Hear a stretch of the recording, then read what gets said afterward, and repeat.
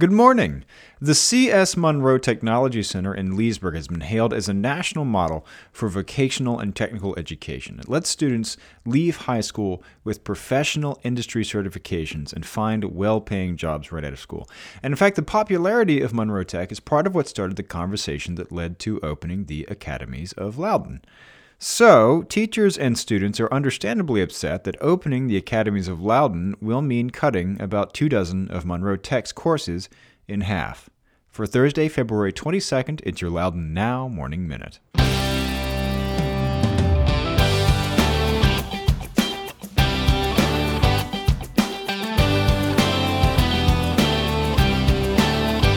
You and thousands of other people listen to the Morning Minute every day. It's trusted, it's personal, and you take it with you wherever you go. So if you've got a business, why not advertise on the Morning Minute and reach the thousands of people listening right alongside you wherever they are? Get in touch at loudounnow.com/advertise or email us at sales@loudounnow.com. That's loudounnow.com/advertise or sales@loudounnow.com.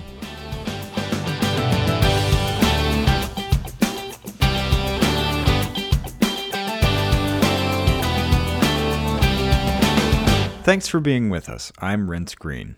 Some of the county's most veteran teachers have been filling school board and county government inboxes this week with complaints about changes at C.S. Monroe Technology Center, the county's 40-year-old vocational and technical school.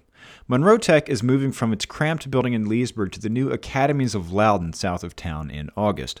But the move will mean cutting about 24 of Monroe's classes in half, from year-long 36-week courses to one-semester 18-week courses. That has teachers there worried that students will not get the hours they need to earn their industry certifications or have the time to do internships and other on-the-job training. Monroe has been held up as a national model, in part because it lets students earn professional industry certificates in fields like welding, masonry, carpentry, auto repair, computer engineering, nursing, and cosmetology, among others. And it's not just the teachers raising the alarm. Company CEOs have been contacting Leesburg Supervisor Kristen Umstadt to warn that crunching those classes down won't leave the students any time to get real-world experience. And the fire chiefs have told her that doing away with an admissions policy that gave priority to student volunteer firefighters could jeopardize the fire company's partnership with Monroe Tech.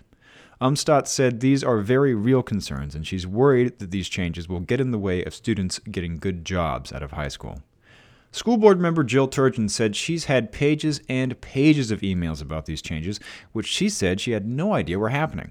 So at a meeting of the school board's Instruction and Curriculum Committee yesterday morning, she asked for an explanation. Ashley Ellis, the Assistant Superintendent of Instruction, said those changes are not expected to hurt students' ability to earn workforce certifications. She ran down a list of 23 classes that will be pared down from a year to a semester. She said the Virginia Department of Education's requirement for hours for career and technical education classes are much less than what Loudoun has been offering. But Turgeon said Loudoun has never offered the state-mandated minimum, and she said she doesn't understand how a course can be just as strong when it's cut in half. She asked school division staff to prepare a detailed analysis of the impact of these changes, including any business partnerships and certifications that may be jeopardized. The popularity of Monroe Tech, ironically, is part of what got the Academies of Loudoun idea started. The Academies of Loudoun campus is designed to allow Monroe Tech to enroll twice as many students, nearly 1,000, and houses two other programs, the Academy of Science, another popular program that needs more space, and the new Academy of Engineering and Technology. One longtime Monroe Tech teacher who asked to remain anonymous said he's already seen the negative effects of the changes. The course he teaches has already been reduced from a 2-year to 1-year program as of this year. When students took the course for 2 years, 3/4 of his students passed the test to be certified in that field. This year, he expects just 10 or 20% of his students will pass. He said they need more time to hone their skills and get confidence on the machinery and equipment. Another teacher said the new staff hired to oversee the transition to the Academies of Loudoun are making career and technical education less of a priority. That teacher said they feel like the blue-collar jobs are being pushed out, and they're trying to turn it into a Vulcan Academy. Star Trek for those of you less geeky than me. The school board members plan to talk about this more in an ad hoc committee on the Academies of Loudoun, although that meeting has not yet been scheduled. Go to loudounnow.com/morningminute to check out the whole story. In other news, a change by the Small Business Administration in December could have a big impact on business in Leesburg. The town's designated hub zone, or historically underutilized business zone, has doubled in size. That designation gives businesses in that area a leg up in the competition for federal government contracts and provides incentives for those businesses to hire residents of those neighborhoods. Expanding the Hub Zone district south of the W&OD Trail to the Leesburg Bypass extends the business location and hiring incentives to the commercial areas under construction in the Crescent Park development, in the Virginia Village Shopping Center and Harrison Street corridor, and to neighborhoods including Brandon and Beaumeade Farms and Crescent Place. The expanded Hub Zone area generally is bounded by King Street, the Leesburg Bypass, and Edwards Ferry Road. The designation is based on an assessment of the median household income and difficult development areas, which are defined as places designated by the U.S. Department of Housing and Urban Development as having high construction, land, and utility costs relative to the income of the residents. Those assessments are updated regularly, but the Leesburg Hub Zone boundaries will be locked in until at least December 2021, after the federal decennial census is tabulated, according to the Small Business Administration. The new area includes 2,887 residents and 1,379 homes, according to census figures. To qualify for the program's incentives, a business must establish an office within a Hub Zone, and at least 35% of their employees must be Hub Zone residents.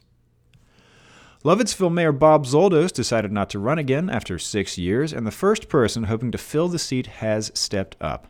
6-month town council member Nate Fontaine is the first person to put his name in the hat. He was appointed to the council in August to fill the rest of a term left vacant by Jennifer Jones. He's lived in town for 5 years. He's also a former vice chairman of the town's planning commission.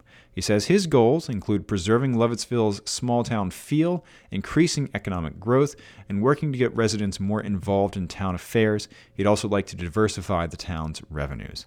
So far, no other council members have shown interest in running for the seat. And the late Gail Waldron's dream of a public mural in Leesburg will finally come true.